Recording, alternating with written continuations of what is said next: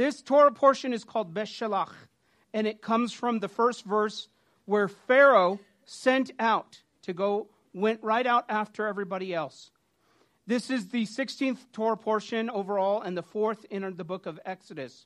We're also celebrating today Tu B'Shvat, which also is significant in this portion. So we'll get into that. But aside from that, it's also a special Shabbat, a Shabbat called Shabbat Shirah. Can you say that? Shabbat Shirah. It means the Sabbath of the song. Because in this Torah portion, and what you'll hear from this wonderful team of readers is the song. The song. And they call this sometimes just the song. I know Moses gets the credit for it, but it's really just the song. The rabbis teach there are lots of tens in Scripture. We have 10 commandments, which Jessica will touch on next week, and we have 10 things that God said that caused creation to come into being. And the rabbis say there are 10 unique songs. They're so unique that by them history, there's moments. And I pray that if you get a chance today, come up and look at the Torah. Or if when Floyd holds it up, it looks very different.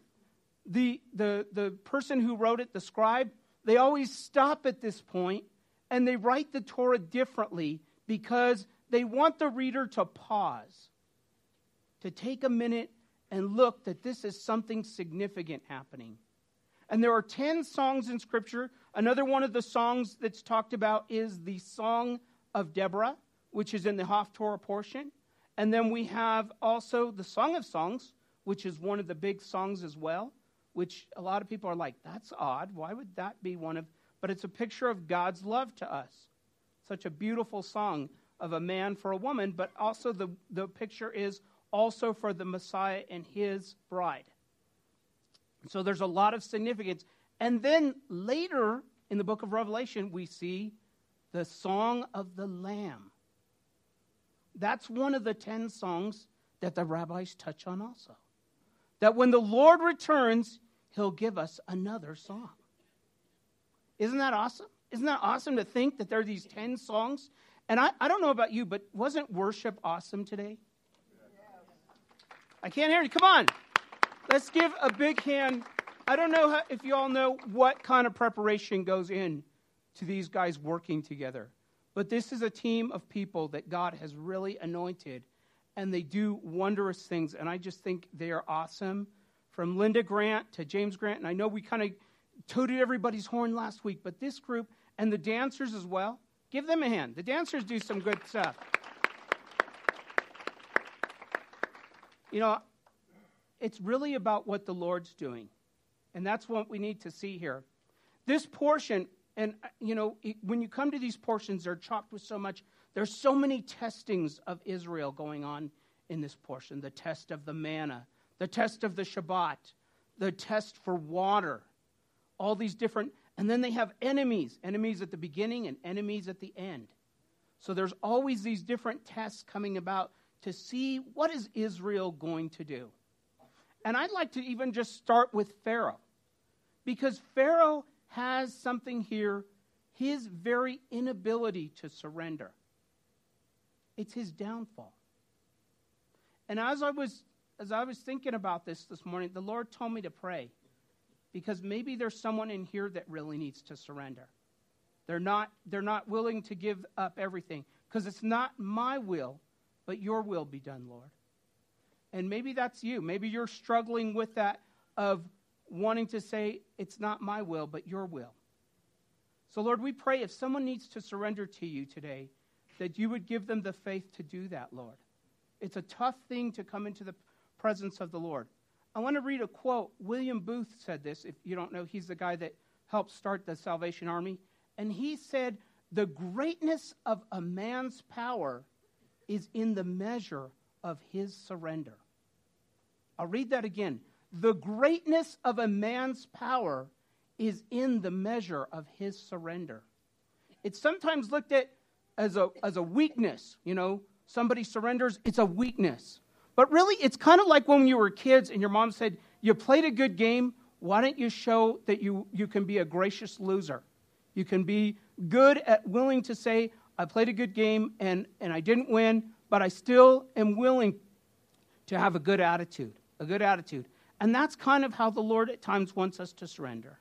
He wants us to learn to have a good attitude in spite of the fact it's not about us. Now, I also want to just take, as you know, I try to keep these comments short, but part of this, part of the reason why I wanted to exalt the worship team and exalt what the Lord's doing in them is because worship is one of the big priorities here at Yeshuat Zion. And I hope you understand that. If you're here for the first time, you might say, boy, there's a lot of worship in here. Boy, they sing a lot of Hebrew songs.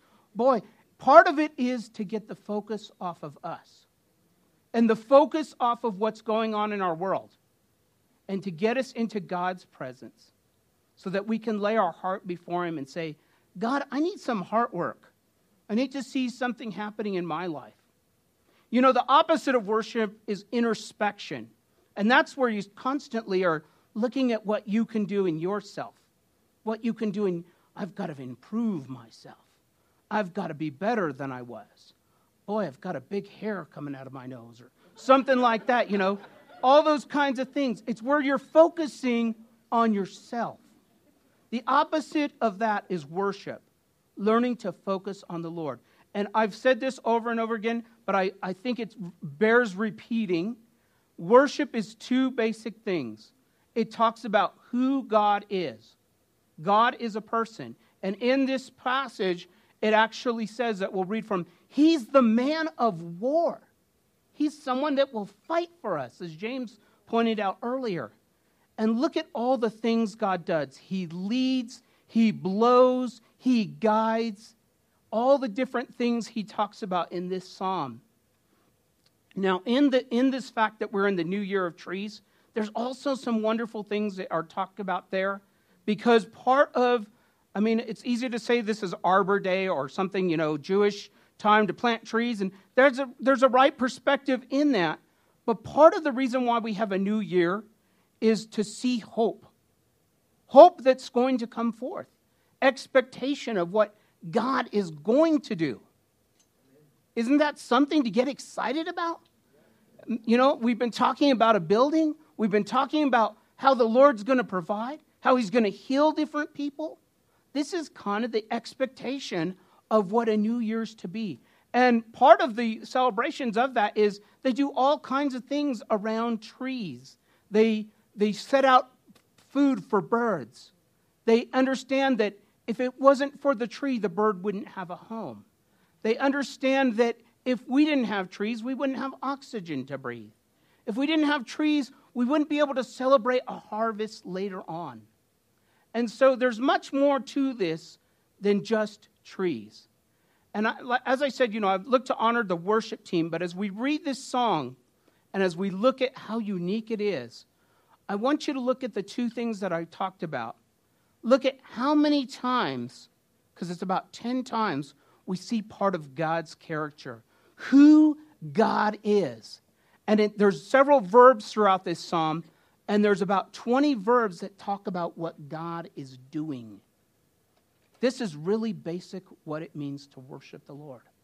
So get excited. Amen?